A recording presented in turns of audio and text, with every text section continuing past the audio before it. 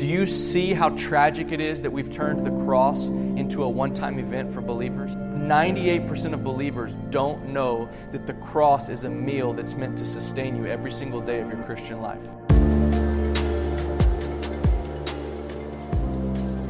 You are listening to the Braveheart Podcast. For more information about Braveheart Ministries, visit braveheartministries.org.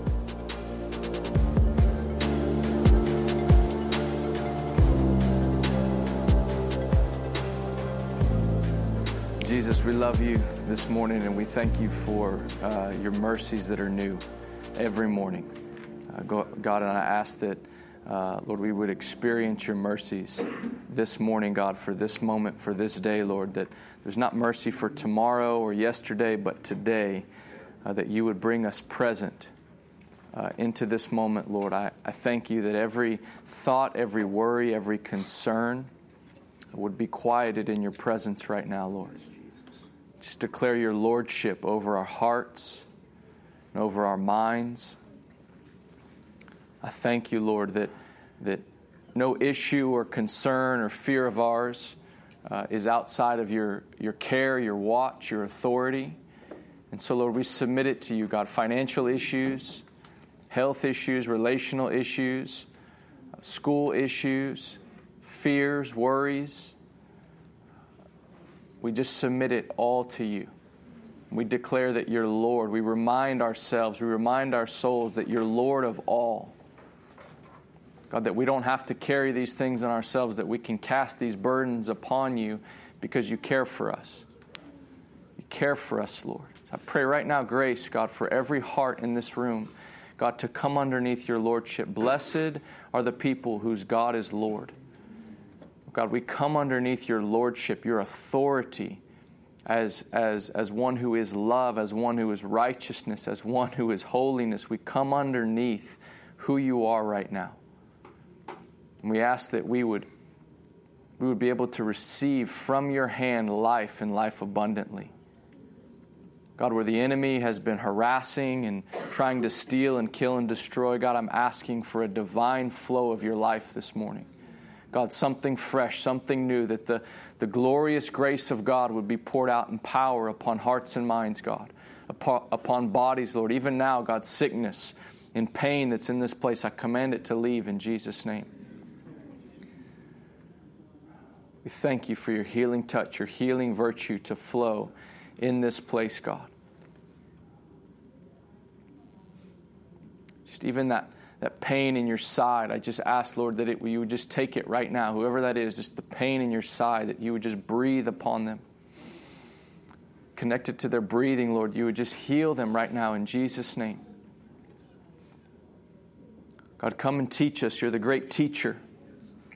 You're the great teacher, Lord. You're so amazing at showing us your heart, Lord. Out of the overflow of your heart, you spoke this word to us. And so, Lord, we come to your word today with humility, like children, Lord. We come like children, not as experts, but we come as children. And we ask that we would be able to eat from your hand, Lord. In Jesus' name, amen. So when you read Romans 6 now, and even Romans 5, I want you to see that he's unpacking the work of Jesus as Messiah, right? If we were enemies with God, we were reconciled by the death of his Son. So then you start to see, oh wow, here, that was reconciliation. But how much more, having been reconciled, shall we be saved or sanctified by his life? So now you see his life over here is actually sanctifying you or continually saving you. In his death reconciled you. So he starts unpacking all the nuance. For I have been crucified with Christ, and I no longer live, but Christ lives in me. The life I live in the body, I live by faith in the Son of God who loved me and gave himself up for me. So Paul has attached his life to the complete work of Jesus so that he can live and walk like Jesus. Oh, man. All right, so we're going to look at John 6. And you guys know John 6 about Jesus being the bread of life. Y'all know this story? It's a teaching, actually. And I just want to unpack it very briefly, and I want to bring something to light to you, because, again, the end goal is that you experience God in relationship and in love. I want you to experience God. God wants you to experience God. Did you know that? God's intention is that you experience His love. He doesn't want you numb. He doesn't want you apathetic. Like, oh man, He loves you. Here's the thing. Unbelief is so gnarly. And here's what happens. All of us, the temptation for all of us is to look at ourselves or look at our circumstances or look at what someone did to us, and we build a case that blinds us and numbs us to the love of God. That's why we don't feel. That's why the majority of this room didn't raise your hand, is because there's some list, something inside of you where you see you more than you see Him. Okay? It's true. Because if you see Him, if you see Jesus and His love, what happens is you get overwhelmed by His presence and His love. I'm going to read this, and then I want to bring this to light. Look in verse 35. I don't have time to do all of this. I may do it later after the midterm. Look at verse 48. We'll start there, actually. Jesus says, John chapter 6, verse 48, He says, I am the bread of life. Your fathers ate the manna in the wilderness, and they died. This is the bread that comes down from heaven, so that one may eat of it and not die. Jesus says of Himself, I am the living bread that came down from heaven. If anyone eats of this bread, he will live forever. Now look at this. And the bread that I will give for the life of the world is what? My flesh. The bread that I will give for the life of the world is my flesh. This is a big statement. He's saying the life of the world is connected to my flesh. Okay? You guys know this, right? This is deep.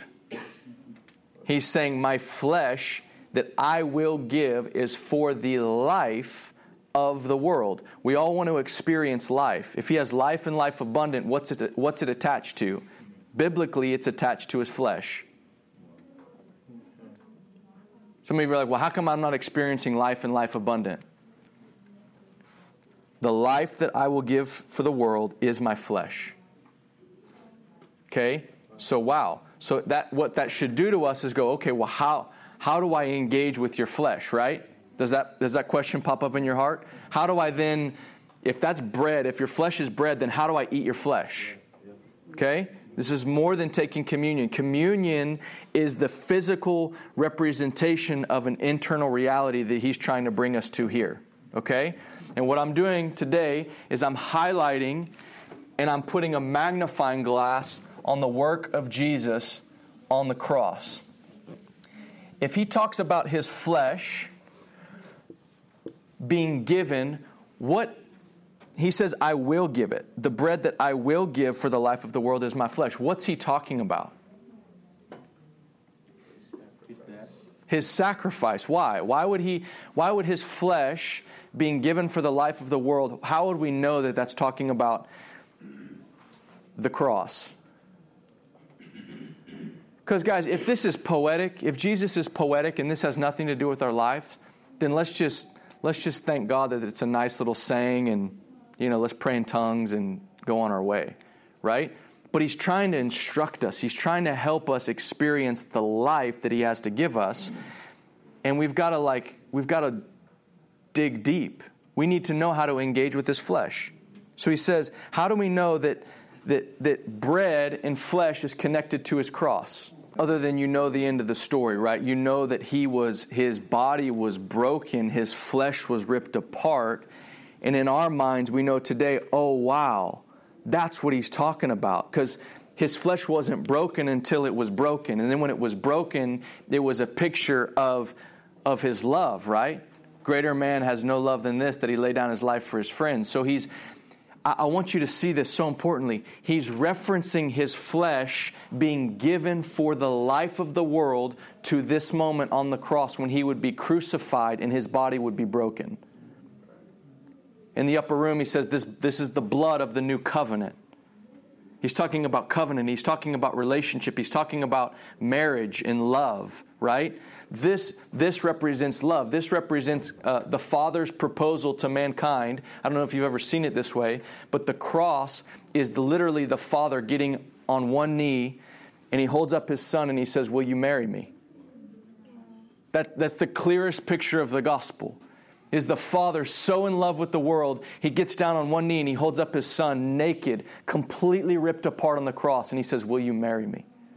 Will you marry me? I will be naked and unashamed before you ever say yes to me. When you're in the fullness of your rebellion, I'll hang on this cross and tell you, as a father who loves you, who was made from my family, will you marry me? Will you enter into covenant with me? That's the heart of the gospel. That's the leading foot of the gospel, is the God of the universe so madly in love with the world that he gets down on one knee in humility and he holds up his Son and he says, look, will you marry me? Will you come and be in covenant with me? That's the gospel. If you're going to go preach the gospel, you're going to go live the gospel, it's that heart. That's the heart of God. He is desperate for love. He's desperate to enter into covenant with people.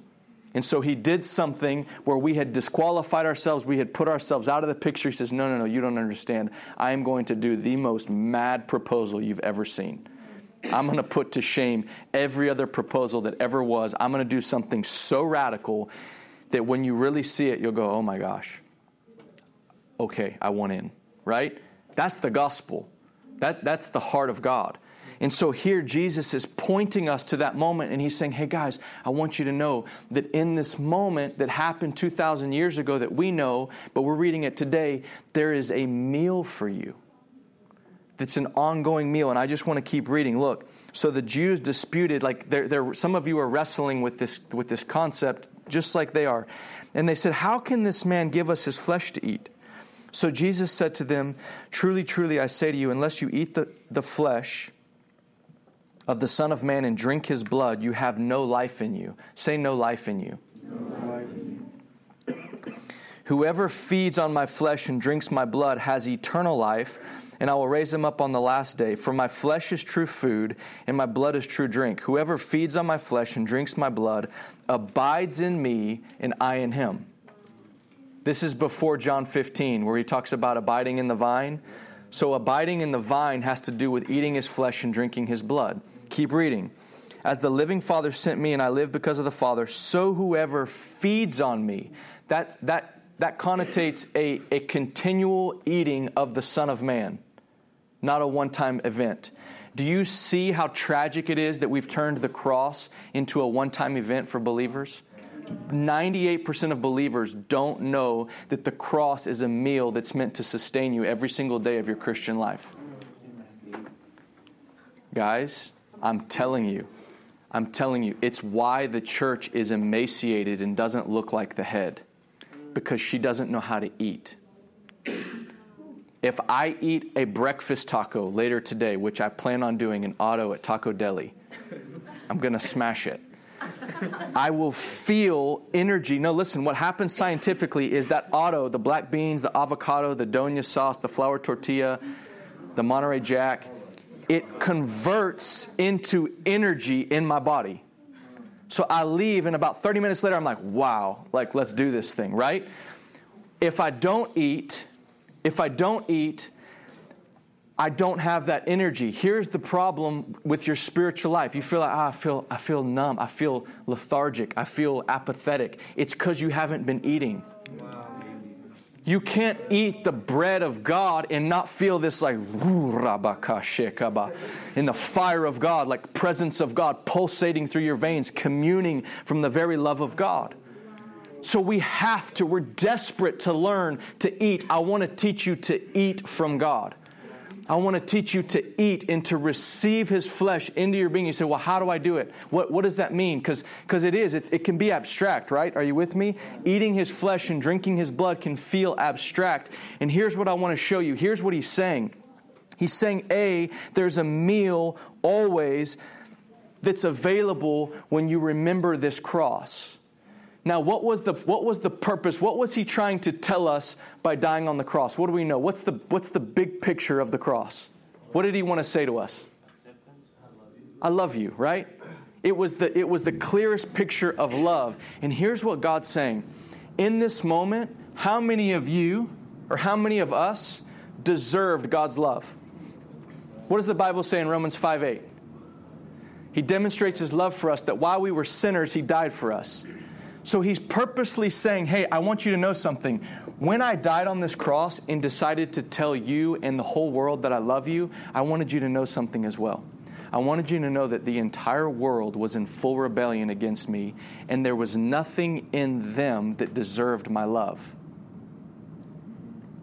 Now, here's what He's saying in that, and here's where it comes to you.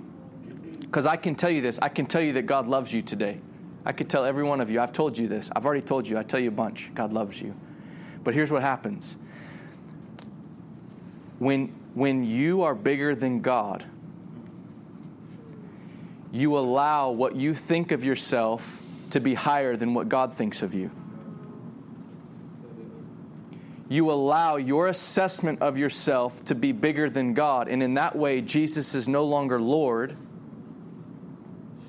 Here's what He's saying in the cross. I want you to see this. This is it. This is the whole price of tuition. I promise you. I promise you. Here's what He wanted to tell you in the cross. He's saying, I have authority as God to love who I want to love, regardless of whether you think you deserve it or not. He's saying, I'm God. I'm Lord. I have authority to bestow my love and affection upon whoever I want to bestow my love and affection upon, and you can't do anything about it. Your rebellion, you're doing good, it can't touch the fact that He loves you, and He's chosen to reveal His love and His authority as one who loves humanity no matter what.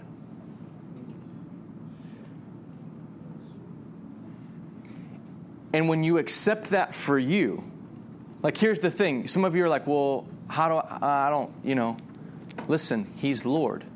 Does He have permission? Like, what if He wanted to tell you, like, hey, He's come, He walks in the room, He says, hey, I love you 100%, and He talks to you by name. And you bring up the list of things that you think, and they may be rightfully wrong. Do you hear what I'm saying? You may be stuck in some stuff right now. You may be doing some stuff that's wrong, that's producing death in you. It doesn't discount that. The sin will produce death in you, right? Here's what I want to tell you, though, is that God has the authority to love you. And in His Godhead, apart from you, He's allowed to love you full 100% if that's what He wants to do. That's what He did right here.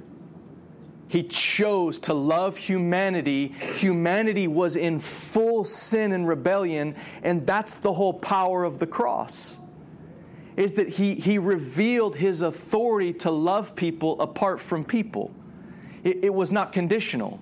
His love was unconditional. When I say apart from people, I mean, like when you do good, you can't make Him love you more. He is love. He is love. He can't change. His nature doesn't change. When you start walking righteously, you don't change the nature of God. And as I'm preaching Jesus, that's the revelation of Jesus. He's going, I change not. I am love, and you can't touch my love. He's like, I'm going to love you. I'm going to passionately pursue you and love you until my love overtakes you. Because He's covenanted here to be your advocate and to help you overcome all sin and wickedness and all of the fall of man. His love will never leave you how He found you. This is not, people get afraid of this message because they think, well, if He just loves me all the way and I'm in my sin, He's condoning my sin. You have no idea. He's not condoning sin no more than His cross condoned sin. Are y'all with me? Yeah. His cross didn't condone sin. He conveyed His love to humanity in the midst of their sin, not to condone their sin, but to bring them powerfully out of it. And the only way you grow up and are strengthened and overcome sin is by eating and receiving His love. You say, what is it? So here's the big aha. What does it look like to eat the bread of God? What does it look like to drink his blood? It looks like receiving his love. Taking in his love. Because the hardest thing for all of us to do, the reason why you don't feel loved, is because you haven't taken in his love. Love is real. Love is an experience. It really is, guys. And I want to build your faith. And there's no condemnation. There's no shame. Like, if your heart feels numb to God, he loves you. He really does. There's a feeling. It's not a feeling. It's knowing. It's a knowing, but it necessarily is an experience. It's an experience. You can be loved and not have a feeling, but it comes with. It's real. I guess I want to say it that way. It's real. It's not a perceived love. It's a real love. And oftentimes, many times, you will experience and feel his love. And I want to tell you this. It is his delight and his intention that you experience and feel his love. Because the kingdom is righteousness, peace, and joy. Peace and joy are feelings. Fear is a feeling. If I have peace, I feel peaceful. I'm not running around pulling my hair out going, I'm peaceful. No, peace is peace. Joy is joy. It's a feeling. I feel joyful, right? So his love in relationship, when you eat, here's how you know you're eating from God. You begin to experience God. You begin to experience his love. What if I were to tell you that I love you? Peter, you know me. I'm sitting here and I tell you I love you. How do you receive my love? Relationship. Yeah. So the question is how you receive love. Love is given. Love is given. So if let's say I really do love you, but you didn't believe I loved you. Not acknowledging my love and not believing that I love you hinders the flow of my love actually touching you. Like right now, if I told you, hey bro, I really do love you, and if I got to know you, whatever you need, I'd help you.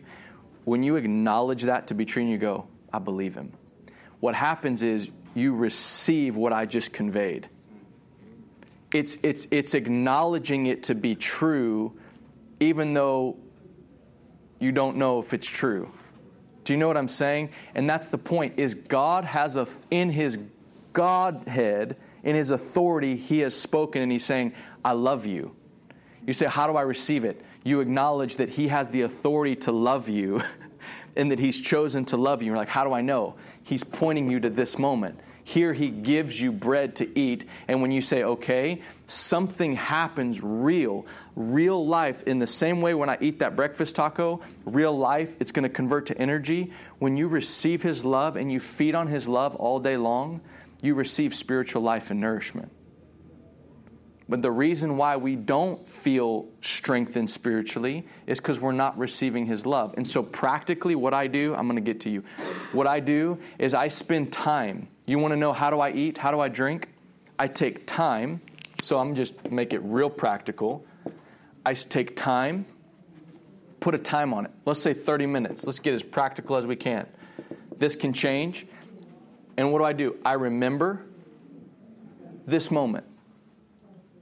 I'll take 30 minutes to remember the cross. What do you mean 30 minutes to remember? I'll take 30 minutes and I'll just do this. And I'll think about the cross specifically. I'll hear the dink, dink, dink, nails going into his hands. I'll think about when his stripes were upon his back. I'll think about the warm blood coming out of it. I'll think about his breathing, and the Spirit will take me there. And what I do is I'm actually remembering that it was all of those little things in that moment that he wanted to tell me that he loved me. And so what happens is, can I just be real honest? When I remember that, and here's what happens. So I come, and I'll tell you, I don't feel loved. I'll wake up in the morning sometimes, and I don't feel loved. I don't feel loved. But I know I'm loved, but I don't feel loved. If I take time to remember, and I go, God, I don't feel loved. As soon as I remember and I go to this cross, it is so hard to remain in unbelief when you actually go there and you remember, and you try telling God, try going to the cross. Try this in your spirit, in your imagination. Try going to him on the cross, bleeding out, and going, I don't believe you love me. Try it. Try to tell him you don't believe that he loves you. And watch what happens to your heart. And what happens as I remember, and I thank God and I commune with what he did, I want to tell you something. There is a meal, and it is no less real than the feeling of feeling full when I eat a breakfast taco. I can tell when I've eaten when I haven't eaten. You're satisfied or you're not. How many of you like fasting? Not me. I like to eat. And when I eat, I feel satisfied. When I eat of God, I feel loved. I feel loved. I'm like, oh, it's amazing. It's amazing. And yes, there's seasons where you rely and you trust and you know that he loves you and you may not feel it in that moment. But it doesn't, he's saying, but there's a meal, come eat. Anytime, come eat. So it's not homework, it's a practical exercise. Take 30 minutes to an hour. I want you to remember God.